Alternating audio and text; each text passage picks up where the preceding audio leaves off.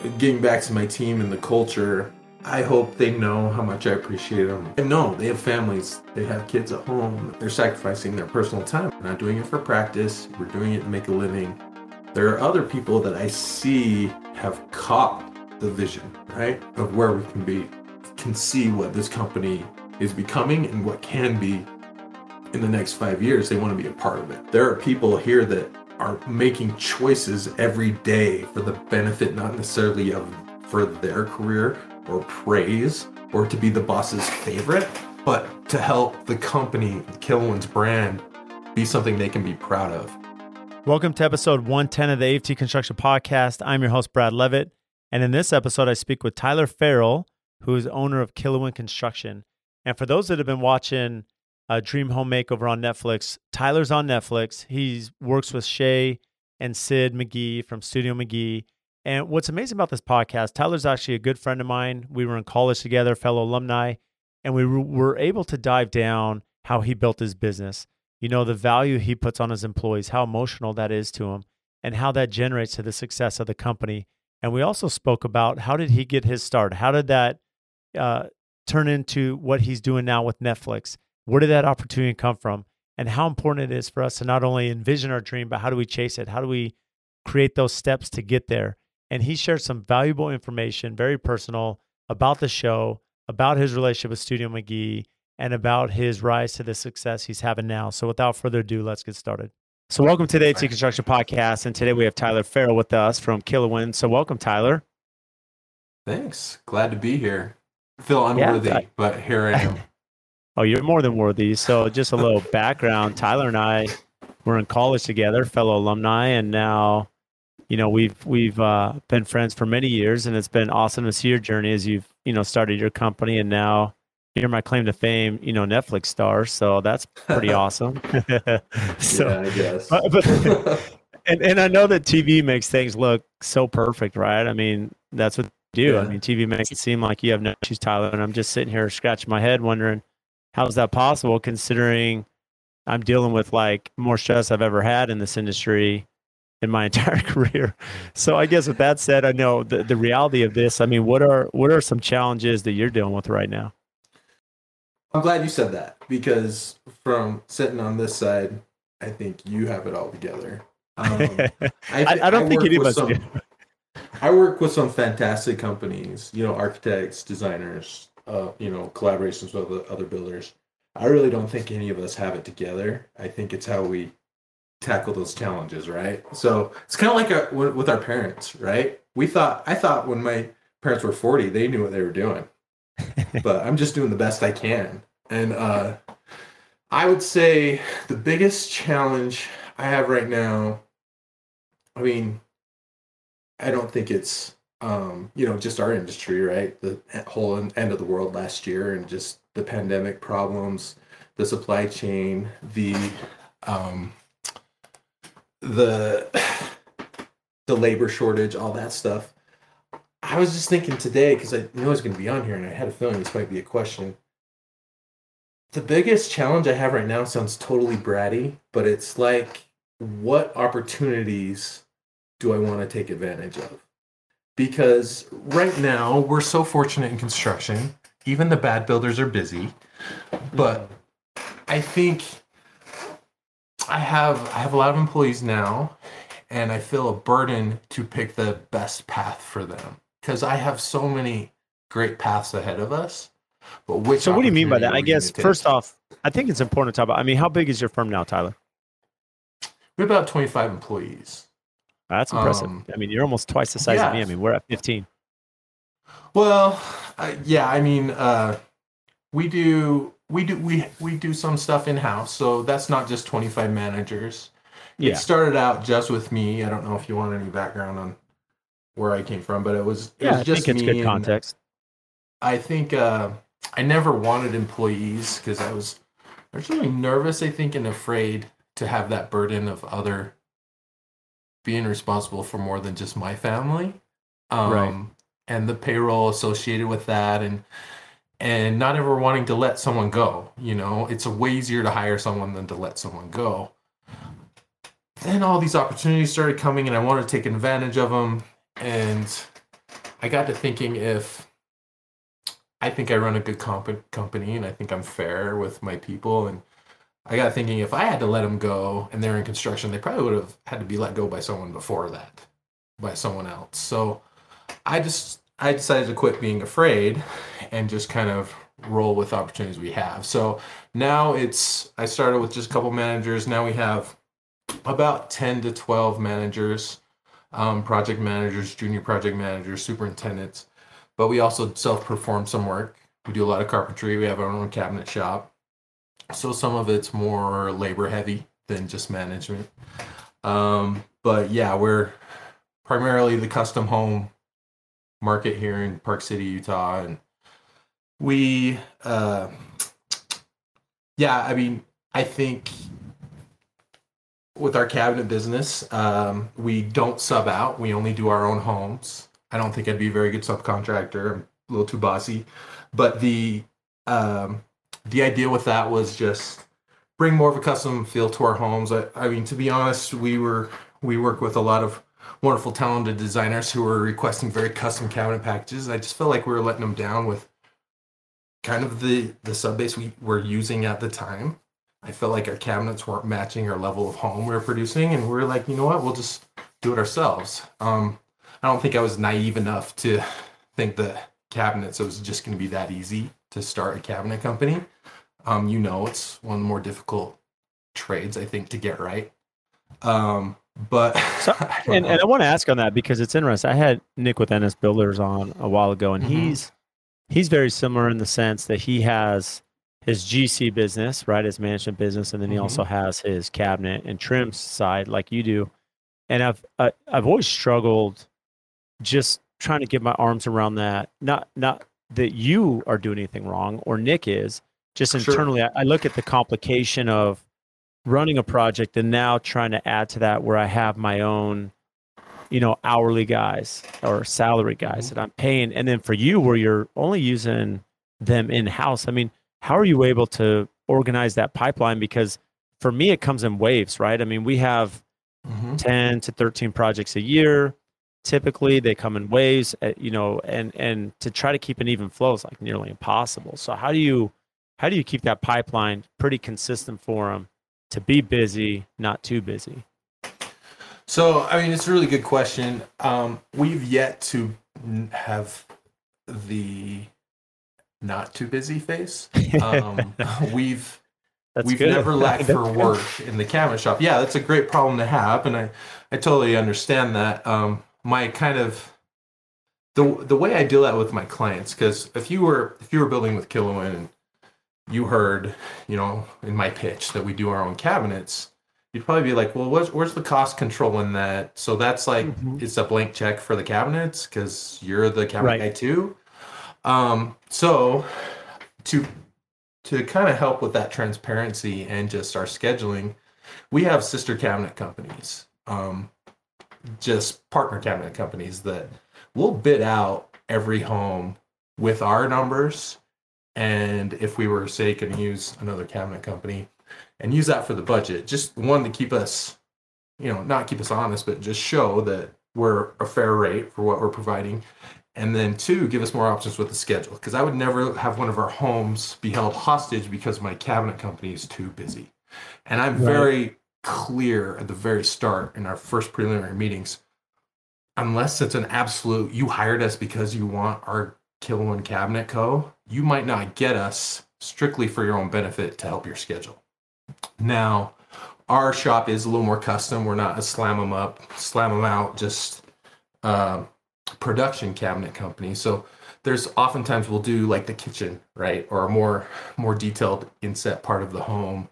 We'll maybe sub out some of the secondary cabinets, some of the secondary bedrooms. So it was more so to help with our schedule and quality control. I think if we got to that not busy enough stage, we could always do kitchens, we could always do built-ins.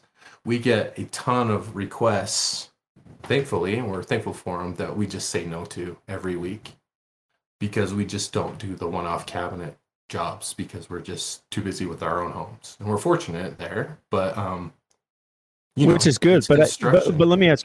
Yeah, let me ask you this though. I mean, in the reality of, I understand the pitch to the client where you set the tone, to control the costs, and really, it's good that you do that because what's really important for us as the contractor. I mean, think of the construction industry; it's based on trust, right? And where we have the biggest breakdowns is where the clients feel there's a lack of trust with their contractor, but even more so, I mean, we're really the ally. We're really the defender of our client. Like we have to be there as an owner's rep per se, as a general contractor to manage and mitigate all the issues that may come up. That's why they hire us, right? But the challenge now that you're encountering, and I imagine this on the other side, to get bids from other cabinet companies, you have to award them, right? I mean, they're not just going to bid, especially knowing, hey, Tyler has his own cabinet shop. I'm bidding against him. He's the controller. He's the general contractor. How do you build that trust factor now with your subcontractor base, your trade partners, that they know, hey, even though I'm bidding this, I may get, I may not, but there's still a relationship with Tyler and his team? Yeah, I mean, it has to be. I'm having that a lot with a lot of our sub base because I bid out every trade 3 or 4 deep, right? Not just for cost comparisons to keep everything on, even playing field with cost, but for scheduling too. Like for how some of these projects go, and depending on the winter, depending on the dig, maybe we run into some rock and our schedule's thrown off, right? Or maybe one's going quicker. So even with, say, our heating guys, be like, you guys, I love you guys. You're my favorite heating guy, but I'm not going to award you every project. We're at the point where I can't have just one or even 2 subs for each trade. So they have to go with our track record of Tyler's not going to jerk us around. I'm asking them every time I send it out a bid. I send it out to 150 people. I tell them you might not get this job because you're not going to get them all, but I need you to bid them all, so we have options. You might get 3 out of the 5, but I'm not going to give you 5 out of 5. It's not fair to either of us because I think there was a point where I was a little too loyal to my main guys, and I'd give them everything. And then I'd get mad because they're not on my job. And I'd call them and they'd be like, well, I'm on your other job. Where do you want me to go? Which one? I'm like, well, I want you to be at both. So that was kind of my fault because I was giving them too much, right? I felt like they probably weren't going to tell me no because they want all of our work. I think I just awarded them too much. And that's a very valid and fair question with the cabinet side. And as far as us being a competitor to our other cabinet subs, I think our name's gotten around enough. They see how many jobs we have. They know it would be crazy for us to try to do all of them. And I've awarded enough to them being like, hey, listen, I don't really jerk them around with the price. If it's competitive and close to ours, we're pretty good just signing them on and awarding them pretty early because our cabinet drawings are so critical to the process. We got to award them pretty early anyway. So the challenge, I think, is obviously projecting out for the following year, but we get cabinet requests, like I said, for kitchens and whatever. And I mean, honestly, I do think we're at least a couple of years out for cabinet jobs. So that's a great problem for us to have. But, I mean, it also speaks to the quality of my guys. So I love carpentry. I absolutely love it. It's another reason I started it. I think I'm a carpentry snob, even though I'm not near as talented as our workers, right? So I built really terrible furniture in my backyard when we were at BYU together, out of 2x4s, and I just thought my stuff was amazing. But I can appreciate their quality. I can't do the kind of work they have or they do, but I'm really proud. I think I mentioned earlier, one reason I started the cabinet shop is I felt our cabinets we were putting in weren't matching the quality of our homes. And I say that because a client told me that. We kind of do an exit interview, like where did we do well? Where could we have done better? And he mentions like, I love our house, but like, the cabinets I just think it doesn't match up with the rest of what you've done. And that hit me, really hard.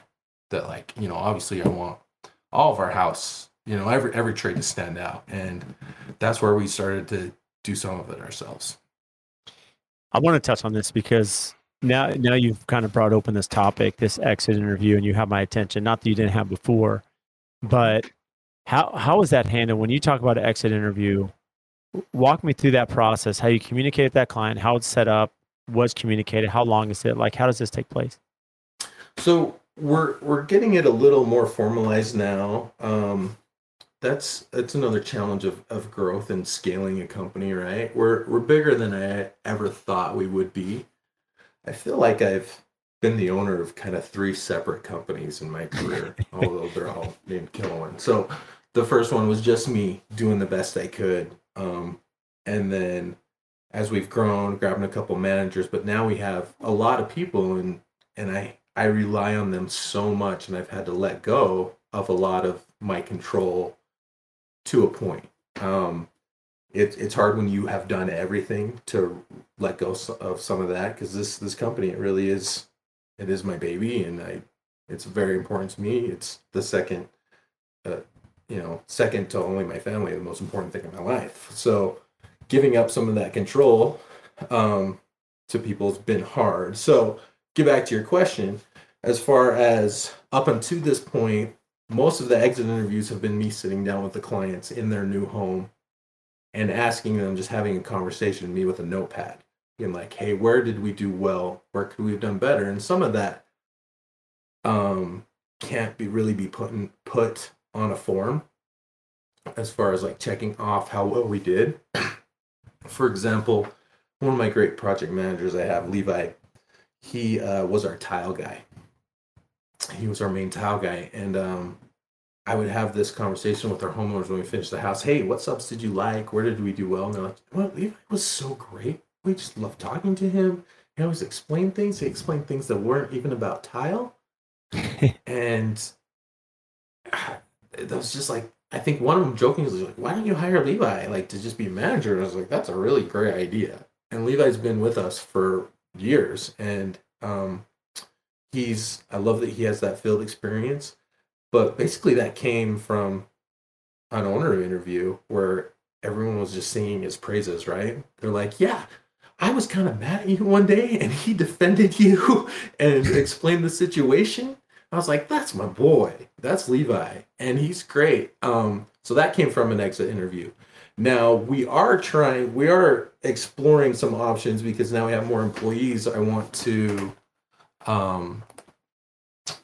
incentivize, right? So I think bonus structure, I even had a call with you about this about a month ago or a couple months ago, about what's the best way to reward good work, right? And it's pretty hard to quantify in construction, because scheduling is an issue where they can do the best job managing and calling everyone, and then just like the painter doesn't show up. So that's not necessarily their fault. So it's hard to gauge. So we're thinking on the exit interview, having a small amount of it be based upon the homeowner's answers and responses of how happy they were with the management, be based on on the exit interview answers. But that's in process right now. So right now it's not incredibly formal. So when you mean it's incredibly formal, maybe with the employees, I mean, you're working on that, but maybe with the homeowners, it's not incredibly formal. But the point of this is you are sitting down or having a conversation. I mean, is this in your office? Is this at their house? Is this over the phone? I mean, how are you dictating that with the client just to get that feedback, the autopsy of the project? So lots of times it's at their home. So we'll sit down in their kitchen in their new home, whether we're talking about punch list items. There's typically a meeting after they move in. I'm bringing my housewarming gift, and we talk about the project. Maybe it's a longer meeting where we're doing some closeout conversations about some additions, settling up, some things like that. There's also, estate management that we talk about. We give them a closeout package with all their specs for their home, for all their appliances, their furnaces, all that stuff. So that can be a pretty expensive and long conversation. But typically, with these homes, they get super personal, super awesome in a way, because it's the most expensive thing they'll ever buy. It's where they raise their family, their kids, their grandkids. And it gets pretty personal. That's why I like it better than commercial. I was in commercial for a while, but homes there's something about it it's pretty cheesy, but like when you go back to a project and it's now a house, it's now a home instead of a job site, it's really special. So I like to have those meetings in their home and talk to them about it. I do try to be, even though we are, I don't know, let's call us a medium-sized company now, I do like to still be very involved in not just day-to-day stuff, but don't disappear after I sign the contract with them. Even though they get a project manager and superintendent, I like to be heavily involved. And part of that's just because I like to know what's going on and I can't have our name on something I'm not aware of, right?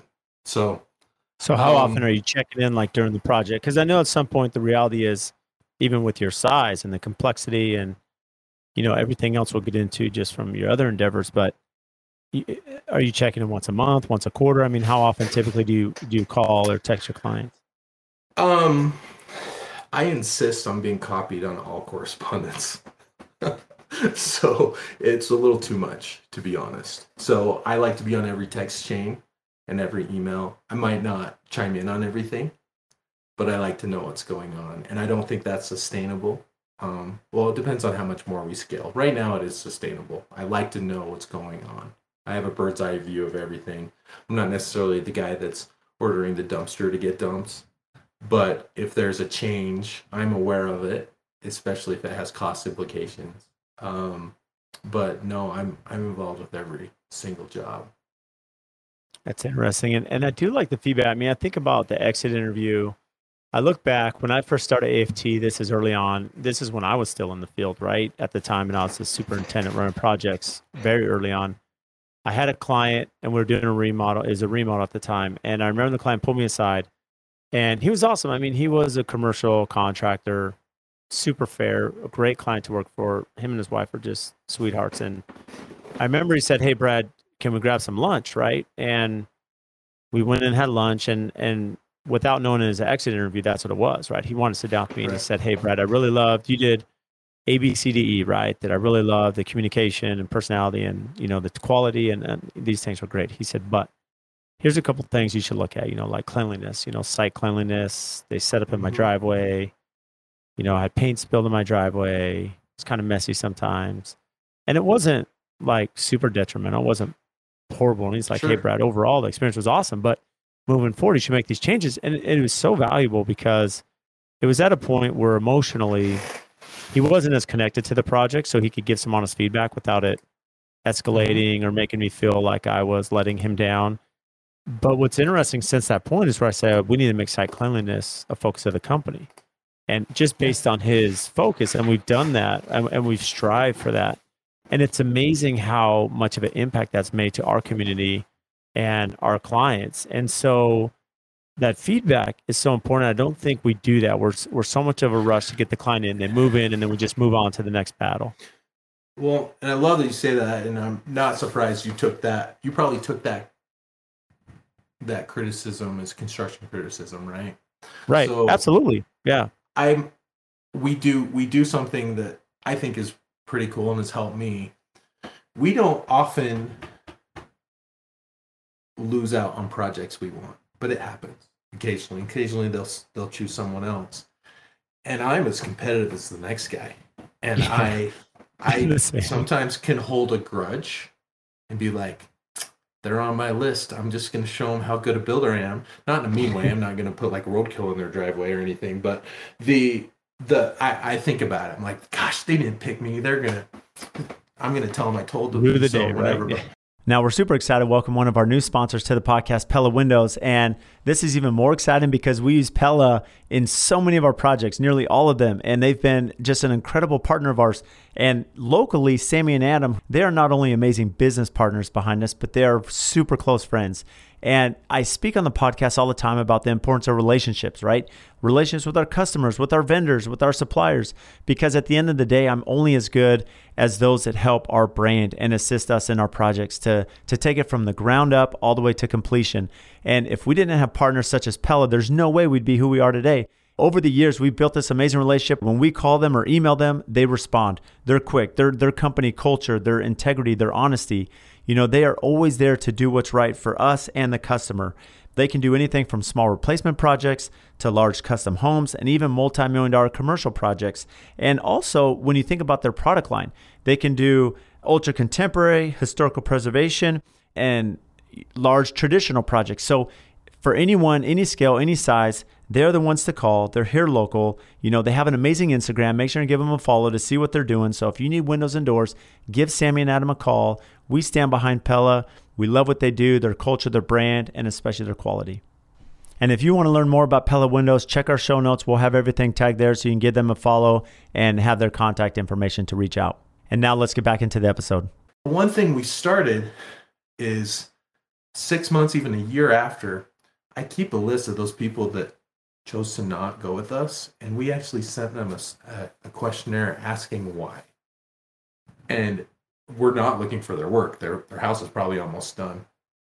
And I wanted to do that to see where we can improve, because I do think we do a good job, and my feelings get hurt too. If it's just because they don't like me, okay, that's fine. But if it was a price thing, I want to know how their job went. Did the pricing go like the other guy told them it was going to go? Was it a presentation problem? What could we have done better to get their business? And there's more people than I thought have responded and been like, you know what? I think we should have gone with you. Here's why we didn't. And it's been really positive. And I think you get to the point where you have to swallow your ego a little bit. This is another good one. Like, we had someone leave us, an employee. Really liked him. He's a junior guy, really great kid. I wish him the best, but he took a job elsewhere for a lot more money, and it was a completely different position, right? Not even necessarily construction management, but we do a formal exit interview. This one is formal. They write it down. I get to see it, and they sign it. And some of the stuff on there that he mentioned was legit. It's like, you know what? I can do better at that. You're right. Some of the stuff I disagreed with. But a lot of it was like, you know what? I need to look in the mirror and be like, how can I make this a better spot for my company? My only, with this situation, we haven't had many people leave us, but with this one, I kind of wish he would have brought it up. Any issues he had. Before he decided to leave. I really think one thing I'm striving for with our business is I want, because I mentioned, I feel like I've owned 3 different companies. I never worked for someone like me, right? That's one thing I would maybe give some advice to young guys who want to be me, is maybe work for someone like me. So you could learn from maybe not necessarily my mistakes, or just learn from my processes and whatnot, because I kind of started from scratch.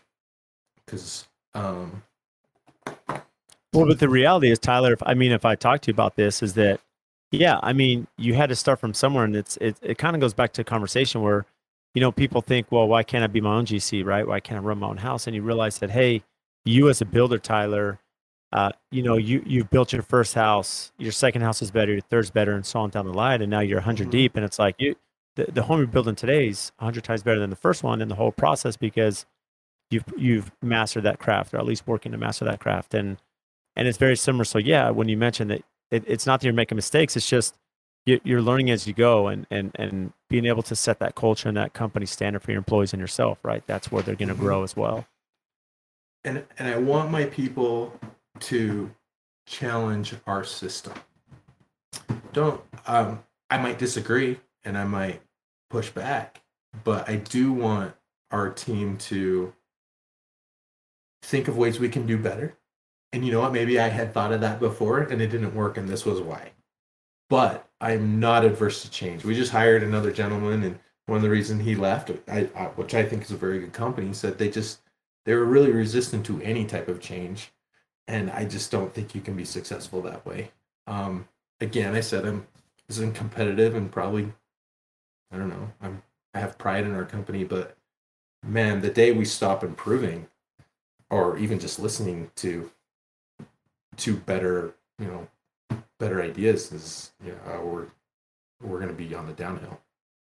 So you mentioned this earlier and I actually made note of it. I mean, you talked about with the company, you have 25 employees and you said you're fair, right? You don't have a ton of turnover and you mentioned the comment fair. So how, I shouldn't say how do you even gauge that, but the reality is how do you create a good company culture with managers, superintendents, you have the office, you have self-performing. I mean, it's a lot of complexity. And so how have you found success to create a good company culture for your team? I'd like to take all the credit, just say I'm awesome at managing and whatnot, but I've been some of it's luck, Brad, really. I'm so fortunate. I'm tearing up a bit. I love it. The people that hired. You're making me want to come work for you. I mean, anyone that sees this, where you're this passionate and I love that. Just to give you a second here, but the reality is, Tyler, I mean, an owner that feels the weight. Like I wrote down entrepreneur, right? Because most people think they want to be an entrepreneur, but the minute you hire somebody, they don't realize the complexity. Because now you have this responsibility, and you mentioned this early on in the episode that, hey, I feel the responsibility for my entire team. I mean, I have people, they have families, they have careers, they have goals, aspirations, and to create a lifeline, a pipeline for them to be successful, to be challenged, to support their family, to live, to put food on the table, right? I mean, that's a lot of weight. That's a lot of weight as an owner. And that's why I can relate to your emotions right now. And I think as an entrepreneur, there's up and downs that change every 5 minutes, and it's really difficult. But to your point, Tyler, I mean, as you just think about the burden with that and the emotion behind it, where I can relate to that emotion. I mean, as an entrepreneur, right, it's going up and down every day. It changes every 5 minutes throughout the day, and there's a lot of weight, right, that you feel for that, and just being sensitive to that and understanding that. I think, in my opinion, I've worked for different companies and different bosses, and the ones that I don't want to say are emotional, but you can sense that they care. Like it goes a long way, right? Because if people feel appreciated, that's one of the biggest ways that they want to do a good job for their employer, for the company, for the brand. Yeah, I mean, and I apologize for being emotional. It's probably the first time someone's cried on your podcast. It's not, so don't worry. Okay, good. So I get emotional because I know how hard, not just my employees, but our subcontractors, how hard we work, man. Work so hard, and the guys, I have so much gratitude for how hard they work, and honestly, for lack of appreciation a lot of the time, just in construction. Lack of appreciation. I mean, what I tell people, the last person I hired, the expectation I set, and I said, look, it looks amazing on Instagram. You're going to see these amazing projects and pictures, but the reality is it's a grind. Day to day, you're dealing with clients that are frustrated. You're dealing with a lot of professionals, from architecture and design. You're dealing with supply chain. You're dealing with subcontractors. I mean, trade partners. And there's issues. All you're dealing with is putting out fires and dealing with crisis and problem solving 24/7. And you're never going to get phone calls saying, thank you, Tyler. You're doing an awesome job. All the photos are, why is this behind schedule, Tyler? Why isn't this installed? Why is this incorrect? I mean, it's really tough. And it's not that we have bad clients. It's not that we have a bad team. It's a really difficult industry. It's all labor intensive. There's no shortcuts. There's no easy way around it. And there's just issues every day that we're encountering. Yeah. I mean, thanks for saying that. Sometimes you feel like it's just you, right? But as far as like getting back to my team and the culture, I hope they know how much I appreciate them. I hope they know that they're seen and that they're working, because I know they have families. They have kids at home. Most of our team have young families, right? Or even if they didn't, they're sacrificing their personal time a lot of the time. And there's people in our company that are here for the paycheck, and that is fine. That's why we do it. We're not doing it for practice. We're doing it to make a living. It's all good. There are other people that I see have caught the vision, right, of where we can be. And those are the people that, like, the majority of who we have, I can see what this company is becoming and what can be in the next 5 years. They want to be a part of it, right? we're not where we want to be. There's processes.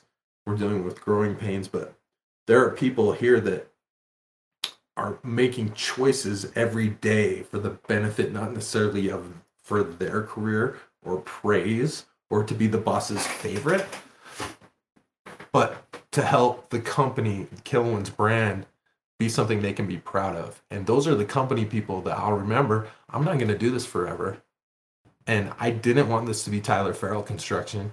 Killen Construction, it's kind of hard to say and spell, but I want it to be a group, right? I want it to be a team, and not just me. And I'd love it if this company was around long enough for my kids to inherit and ruin. But if I could hand this over to some of these awesome people that work with me right now, I don't think I'd ever want to leave the company, but give them more ownership, more responsibility. That's my goal, really, for them to inherit what I have. Well, one thing I think is important. I mean, after this episode, hopefully you send this to your whole team that they listen to it and hear the way you speak about them and the company and the passion. There's no way that this can't build company culture if your employees, all 25 of them, listen to what you're saying here right now. It just shows what we can all do as business owners, right? So you mentioned the trajectory you're on, which I've seen, and I know we've spoken a lot offline about this. When did you see that happening? I mean, did it happen in correspondence with your relationship with Shay at Studio McGee? I know you do a lot of Shay's work, and so when did you really see this really take off? And how did you even meet Shay? Like, how did that relationship start, between you and Studio McGee?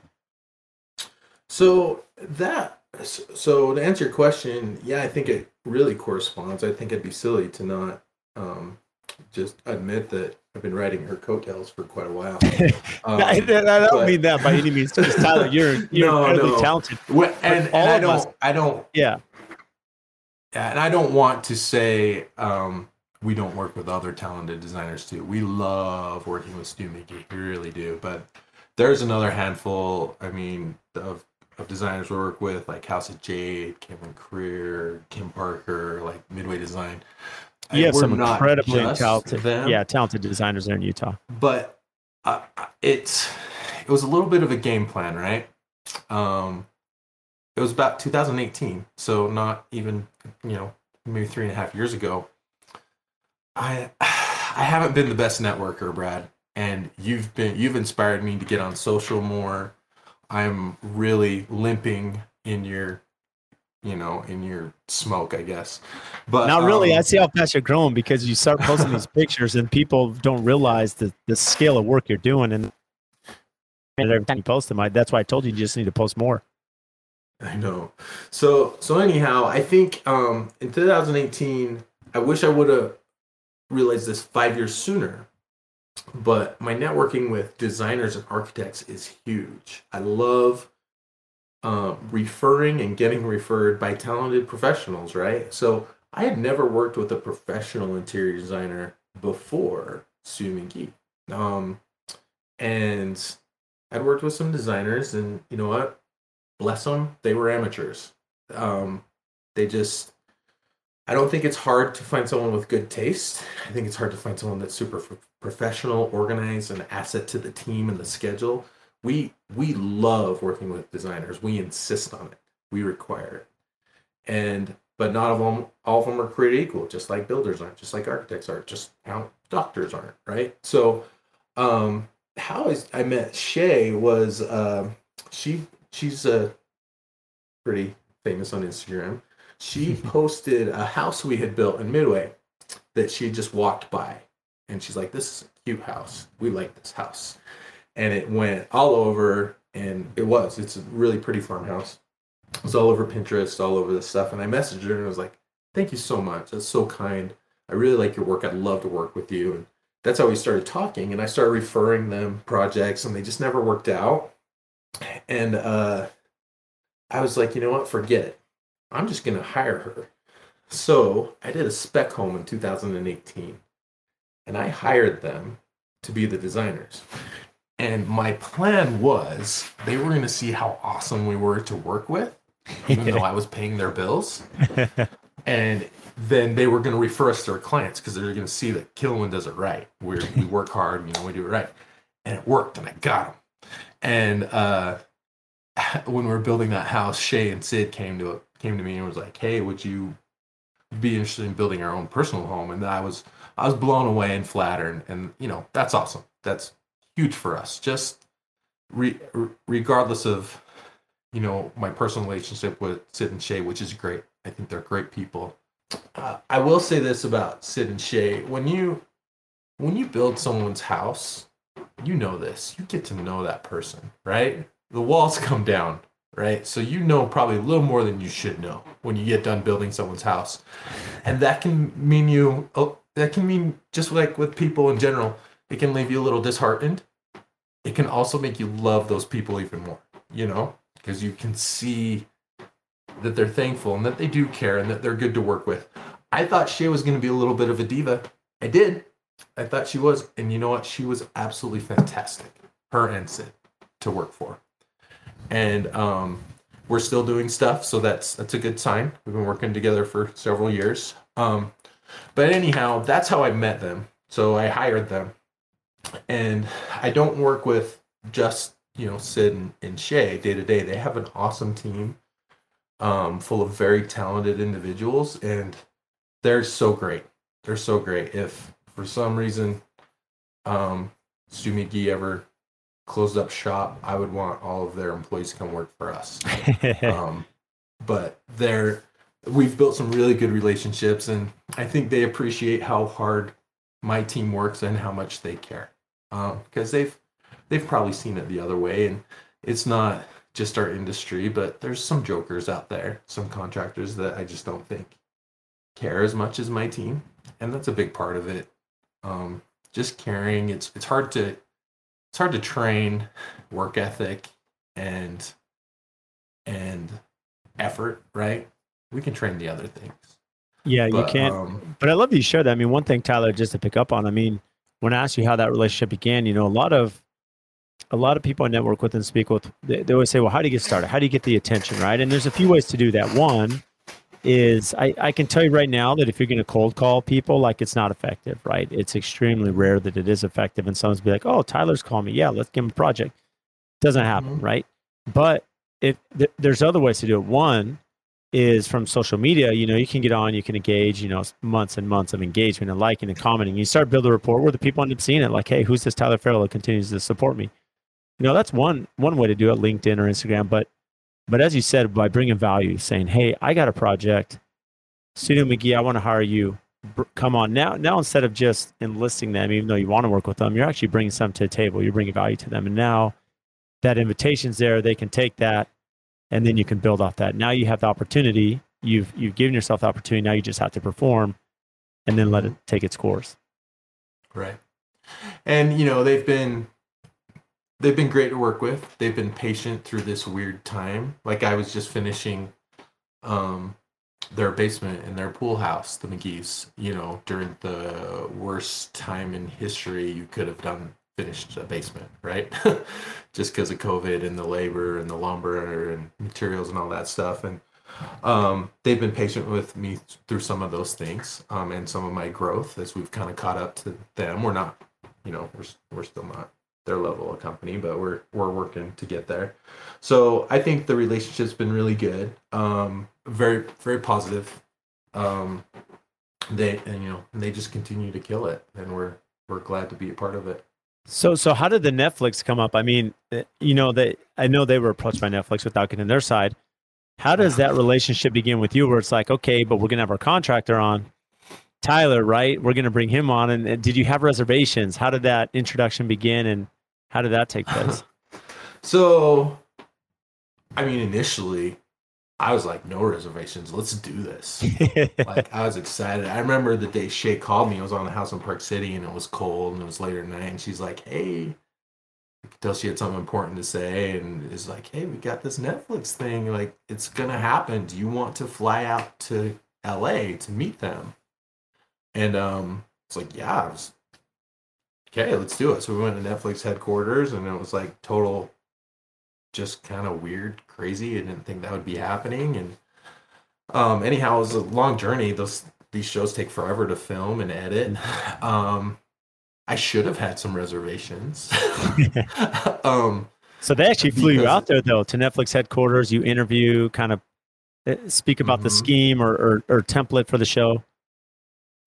Yeah, so they had a pitch. So they have like, I'm entering the world of like agents and just like, people are way more important than me. And I'm just showing up, just contractor in a t-shirt, and I don't even know why I'm there, to be honest. But um, we went into a meeting and we kind of pitched there was a couple different ideas pitched for the show, and they signed off on it. Ultimately, I had more. We're filming season 3 right now.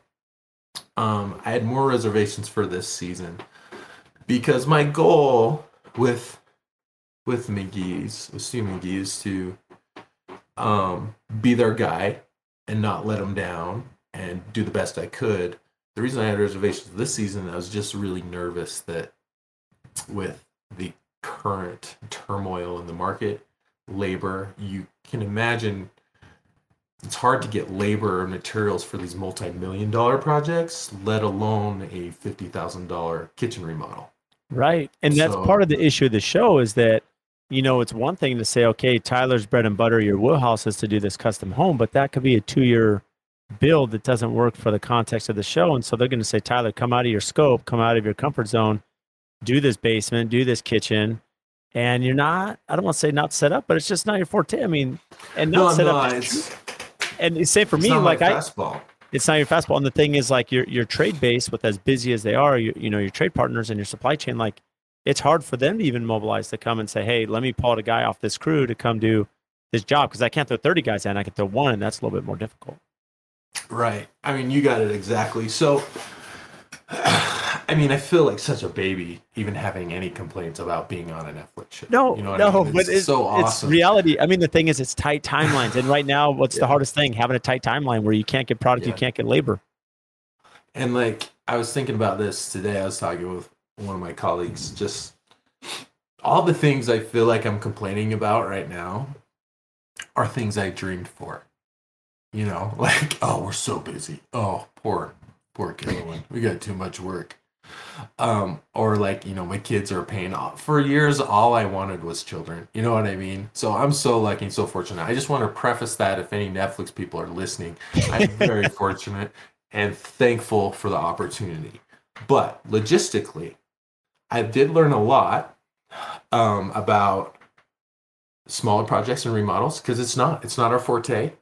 We learned a lot that first season, and it's great for the stuff we're doing now. We're doing like 4 or 5 little remodels right now on the show. And we learned a lot from just handling these smaller projects, right? And the timeline, and just, I never had cameras while I'm doing demo, right? I've never, and just working with those schedules, it's a TV show, right? So, and also, dealing with COVID and all that fun stuff. I mean, it's hard to quantify what it's done for our company, but it's all good, right? So I think we do get a lot of requests for basements or kitchens and little additions, and I feel so fortunate for that work, but we typically say no, right? It's just not something we can fit in.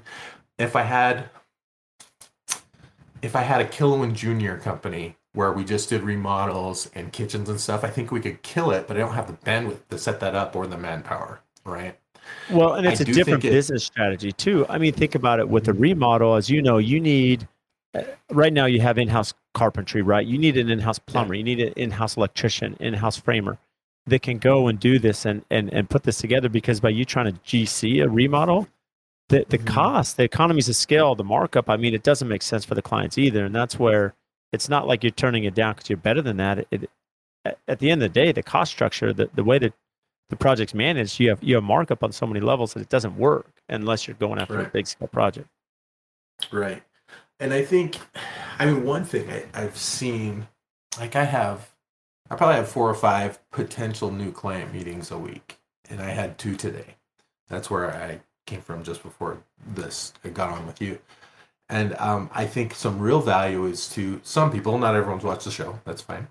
Um, but some people, I think, have felt like we've already been introduced, and that they have some feeling, and I feel like it's an advantage going into those meetings.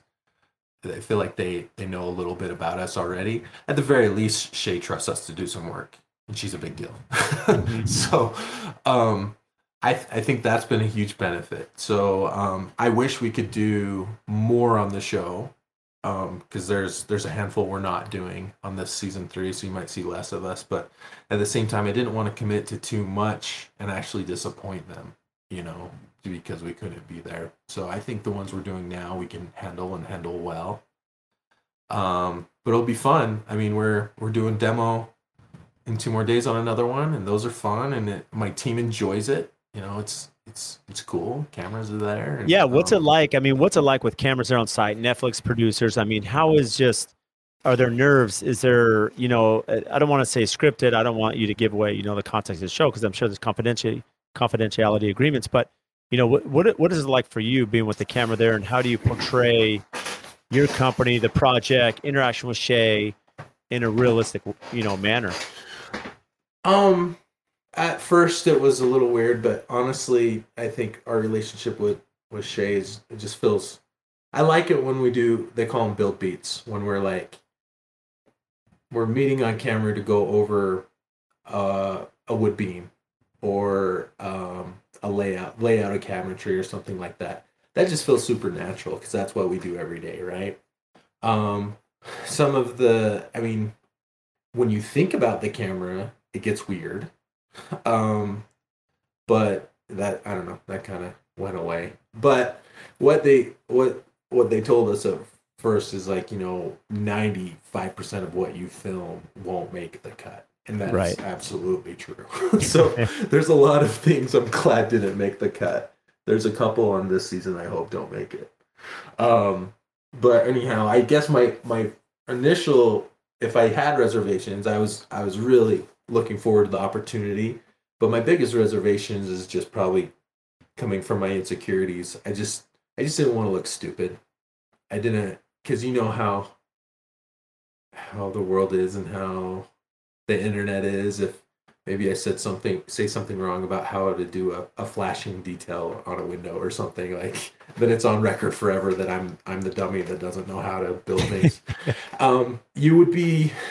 Maybe you wouldn't be surprised, but I have, if there's levels of fame, here's my old man. This is a normal person, right? I might be right here with fame, and then Shay's clear up here. But even I, with that little amount of fame, get direct messages that are super personal and mean about how I didn't do something right, or if I can't believe you guys weren't wearing masks. And I'm well, actually, can't believe you didn't have gloves on. The pandemic hadn't happened yet, so it didn't exist. So, but again, that sounds like another thing I'm complaining about for an awesome experience. But there are those people that are online to hurt feelings and whatnot, but there's a lot of support. I was really impressed by the international support. If we were an international builder going to build in South America and Europe, we'd be killing it even more so.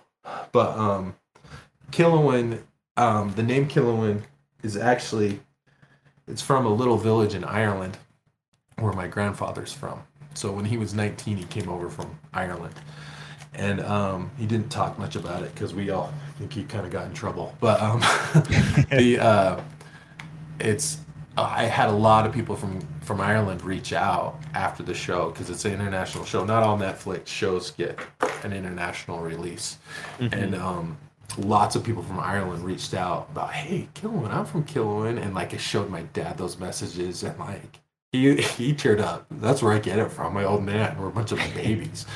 But it's cool to make that connection. That's so cool. I mean, growing up, I never would have thought the world would become as small as it is, and just, it's so cool having people again, Instagram, people see the finished product and they think everything's just so perfect. We have people who want to intern from Africa. And I'm like, well, I'd love you to come. I just hope you're not disappointed when you get here. Because it's a lot of work and it's not perfect. But all in all, it's been a really positive experience. So I'm really thankful and I'm just fortunate that it worked out, that, I don't know, right time, right place with the McGee's, that I was be able to be a part of it. So how, I was going to ask you where the name came from. So I mean, it's just cool background to understand, the genealogy history behind it, right? Of that name. What have you learned? I mean, from being on the show with the timelines, the interaction with Shay and everybody, I mean, what are some of the benefits that outside of the press, outside of social media, right? We understand that, but I just mean from an organizational standpoint, how has that helped you look and really focus on it? I think we're doing a lot better this season than we did the first one. I mean, it's 2 seasons, but it got split because of COVID. So basically it was one long season.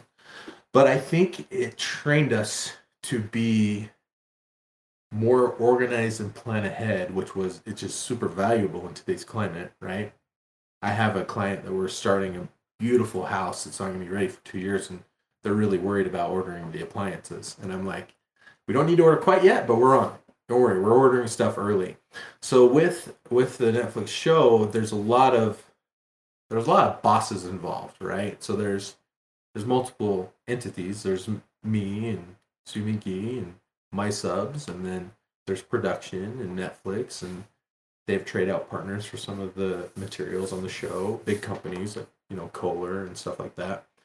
And I've never had so many people you've had to copy on an email, right? There's like a dozen people on each email, and you can't leave anyone out because everyone is integral to getting something ordered from like Pella Windows or something like that, where everyone needs to be on the same page, because not only does everything need to be ordered properly, we have to get very clear approvals for costs, right? Because I'm not paying for this, McGee's aren't.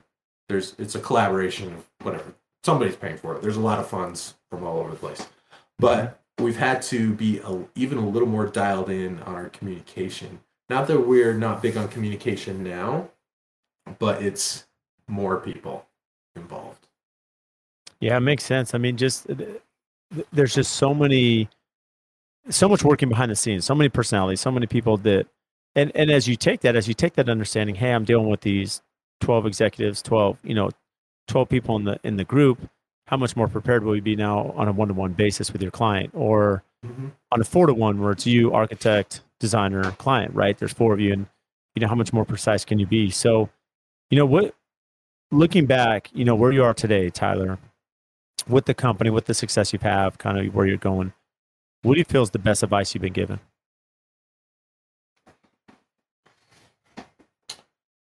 Well, gosh, that's a great question. Or as you think about that, right? Because I'm throwing this on you. I mean, think about the best advice you've been given. But if the table is turned and there's a new company starting, or here's Tyler 2.0 starting your company, what advice would you give yourself starting your brand now?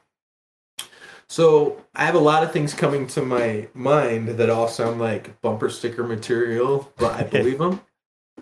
Like I personally have a problem with courage, being brave. Like I hate giving bad news, and I don't like conflict, and those are 2 things you have to deal with almost constantly in construction. I think it goes back to, that courage thing, be brave, has to do a lot with procrastination as well. I think a lot of people procrastinate because they're afraid. Like, I was talking with one of my friends today. It is so much, procrastination is such a bad thing, and I preach just getting stuff done. That's why I'm always with checklists, getting stuff done. It is so much. The fear of something is often way worse than the actual thing, right? So, like if I have to give bad news on a budget, or something's way more expensive than we thought it would be, and maybe justifiably so, maybe I had bad information, or maybe it's just bad news. putting it off is always worse, right? Okay, I'm not talking about putting it off maybe a Friday afternoon, turn that into a Monday call, don't always have to ruin someone's weekend. But I would say the time is now. Again, sounding like bumper sticker material. Like, the time is now. It usually always is. Like, just do it now. That's where I think maybe some of my team might be frustrated with me at some times, where it seems like I might be a little hard on them because I insist on very, very prompt communication, especially to the people paying our bills. If you go 24 hours without answering a text or an email, I am upset. That is to our homeowner. Now, that doesn't mean you have to have the answer. That means you just need to tell them you're working on it, right? Mm-hmm. Because, again, our clientele, well, and regardless of how successful you are or how much money you have, but we're building multi-million-dollar homes. Our clientele are pretty much ballers, right? They're doing well. They're running companies. They're successful. They need to be a priority. And I think where construction really goes sideways, the relationships at least, is communication, right? If someone feels heard and you're telling them, even if there's a problem, if you acknowledge that it's there and that you're working on it, and you keep telling them that, this is where we are, constant updates, communication, I think, is huge. And I think that's somewhere where we excel in our company, and it doesn't come naturally to everyone, right? I communicate very promptly because I have so much anxiety. I'm not saying that's a positive, but I use it to my benefit, to the fact that if something's on my list and it's not done, it bothers me. So I get a lot done. I'm not saying that's incredibly healthy, and I need some boundaries at some point, but getting stuff done quickly and promptly and making people feel like a priority, because they are a priority, but at least acknowledging that with verbal and written communication is huge. Yeah, I love that. That's powerful advice, because one of the issues we deal with, and I look back at the biggest mistakes I've had, all come from unclear expectations, right? And, being responsive is super important, especially those clients that they feel heard, they feel addressed. Even if you don't have the answer, say, hey, Tyler, thanks for reaching out. Let me find out. Let me get back to you, right? So at least they know that it's not on deaf ears, right? That you care. I mean, that's super valuable. And setting clear expectations, I look back, and if I could go back, and part of that comes with experience. Part of it comes as you work, and you learn, the mistakes we made or the mishaps or oversights, right? As we apply those, and we have, as you mentioned, we have the exit interviews with the clients, so we get that feedback, or we have it with our employees and we get the feedback why they've left or what the turnover, or, year-end reviews, whatever. I mean, we can get that feedback from a lot of different people, and then it's important that we apply that. So, I mean, it's just powerful wisdom. I mean, I love your story, Tyler. The emotion behind it, just how passionate you are about the trade, how passionate you are about your company, about your people, about the building process, the teamwork, and it shows. And you've done it's very impressive what you built. It's impressive to see how you hold yourself and even on camera, right on Netflix. And I think it's awesome. I think it's amazing what you've done. And I love living vicariously through you. So, I mean, based on everything we've talked about, what do you have that's upcoming and exciting? So this upcoming year, we have some beautiful homes coming through. So we all have our personal taste, right? And all of our homes, somebody loves them. But the ones coming up this year, I'm super excited about, because they're homes that are would be my dream home, right? So I feel like we're fortunate with the amount of work that's available. We can kind of pick and choose the ones we want, right? And I tell my people, don't worry, we're only taking the good ones, but there's a lot of good ones. So I'm excited for our potential growth for next year. We have a lot under contract, but that hasn't started yet. I'm talking about getting emotional. Our office, I'm in my home office right now. Those on video can see that beautiful artwork. It's my kids' art. But we have our cabinet shop and we have an office there, but most of our people are working out of their trucks on job sites, which is normal for construction. But we're going to have a headquarters now. We have a building on Heber Main Street in Utah. And I was just there today. We're framing it right now in the next few months. We're going to have something that's ours. I mean, like, we're not selling anything out of it, but it's like brick and mortar, right? Right. It feels like a huge milestone for us. Comes with overhead, right? But I'm excited for just my team to have a place to call home, more so than just the job sites. You know what I mean? So that's really cool. Along with our awesome projects, like I said, we're doing the show. And I'm just really excited about the trajectory of our company. The market is crazy. It's very busy. We have a lot of work. Maybe in 2 years, I'm begging to do basements, but I hope I'm with the same team, right? Yeah. I hope I have all my same guys.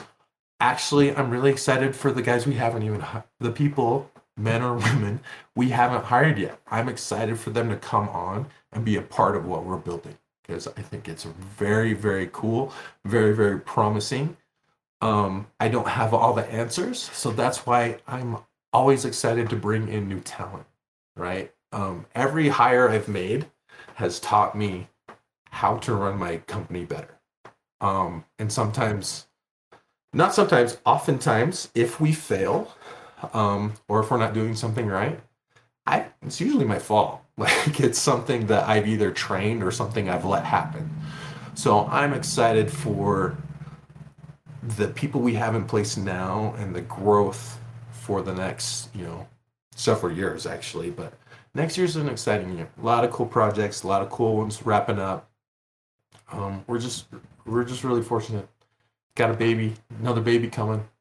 I got my wife's birthday coming up. I'm just pumped. Things are going well. So that's good. Well, I'm super excited. Guy. Yeah, most definitely. And you know what? Luck is also, luck's earned, right? And people that work hard and are good people and put a lot of good karma out there, they create their own luck per se. And I mean, that's always been my view. But Tyler, you've been amazing. I can't thank you enough. I know you spend a lot of time. I know you're super busy.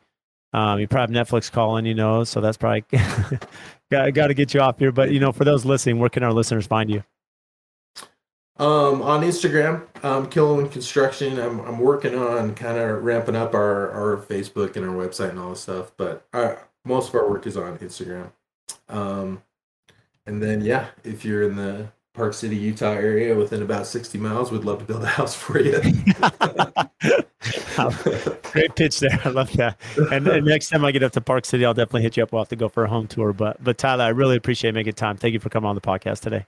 Yeah, thanks so much. I really appreciate it. And honestly, I am honored. I look up to you quite a bit. I tell people about my famous Arizona friend all the time. So, well, there you go. We got two of us name dropping each other. So thank you all for tuning into the podcast today. And just as a recap, if you check the show notes, they're just going to have all the links for the topics that we discuss. And also one of our favorite features now is the chapters that go through the conversation. So if there's certain topics you want to revisit or listen to, they're outlined by the time that we discuss those. And again, we can't thank you enough for all of your support. Please make sure and download our podcast, subscribe, give us a 5-star rating and review wherever you download your podcast.